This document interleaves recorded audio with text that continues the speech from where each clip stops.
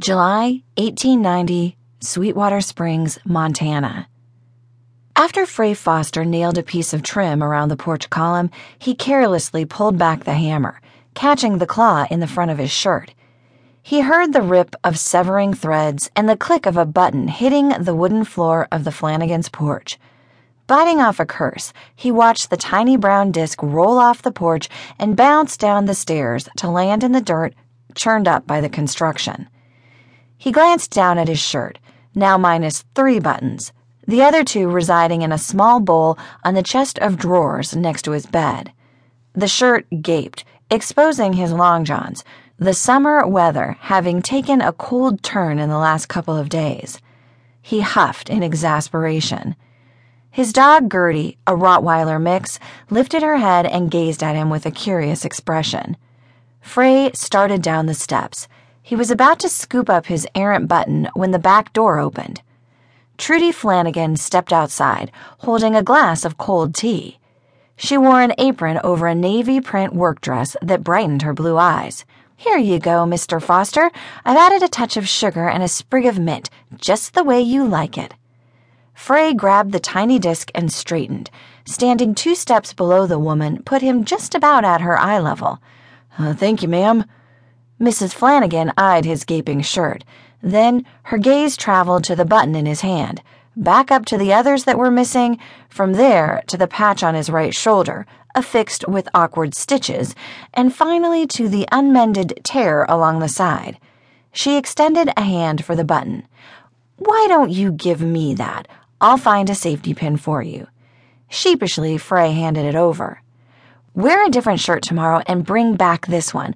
I'll mend it and attach the buttons." She raised one blonde eyebrow. "Do you have the others?" Relief washed over him. Between finishing the mansion for banker Livingston, overlapping with building the new home for the Flanagans, plus trying to work on his own house at odd hours, he didn't have time to think of his clothes. Fray figured if he could remember to bring the wash to Widow Murphy from time to time, he was managing just fine. But he could hardly walk around with his shirt open. Wasn't seemly. "Yes, ma'am. I'll bring them." She fisted her hands on her hips. "You need a wife, Mr. Foster." Fray couldn't deny the truth of her words. Not that he had time to find one. "That I do, but I have a house to build first." She wrinkled her nose. "I've seen your house. There are walls and a roof. Therefore, your home is far enough along that you can start courting." From inside the house, the cry of a baby made her whirl and disappear through the door. "If only I had someone to court," Fray thought, as he gazed at her retreating back. None of the few available women in Sweetwater Springs had caught his eye, and the batch of girls approaching marriageable age were still too young for him. "Course, I haven't done much looking. One might be tucked away on a farm or a ranch somewhere." Fray took a long draught of his tea, the cool liquid quenching his thirst. He'd worked hard all day, struggling with installing the trim on the porch. He was a mason, not a carpenter. But with the house all but finished, he'd given his team of 2 brothers a holiday so they could travel home to visit their ailing mother. At least the custom cutting was done. All he had to do was fit everything together. Fray took another drink, enjoying the taste of the tea and the scent of mint. With a shake of his head, he started back up the stairs, envying Seth Flanagan. His accomplished wife was pretty, friendly, and one heck of a cook. A good mother, too.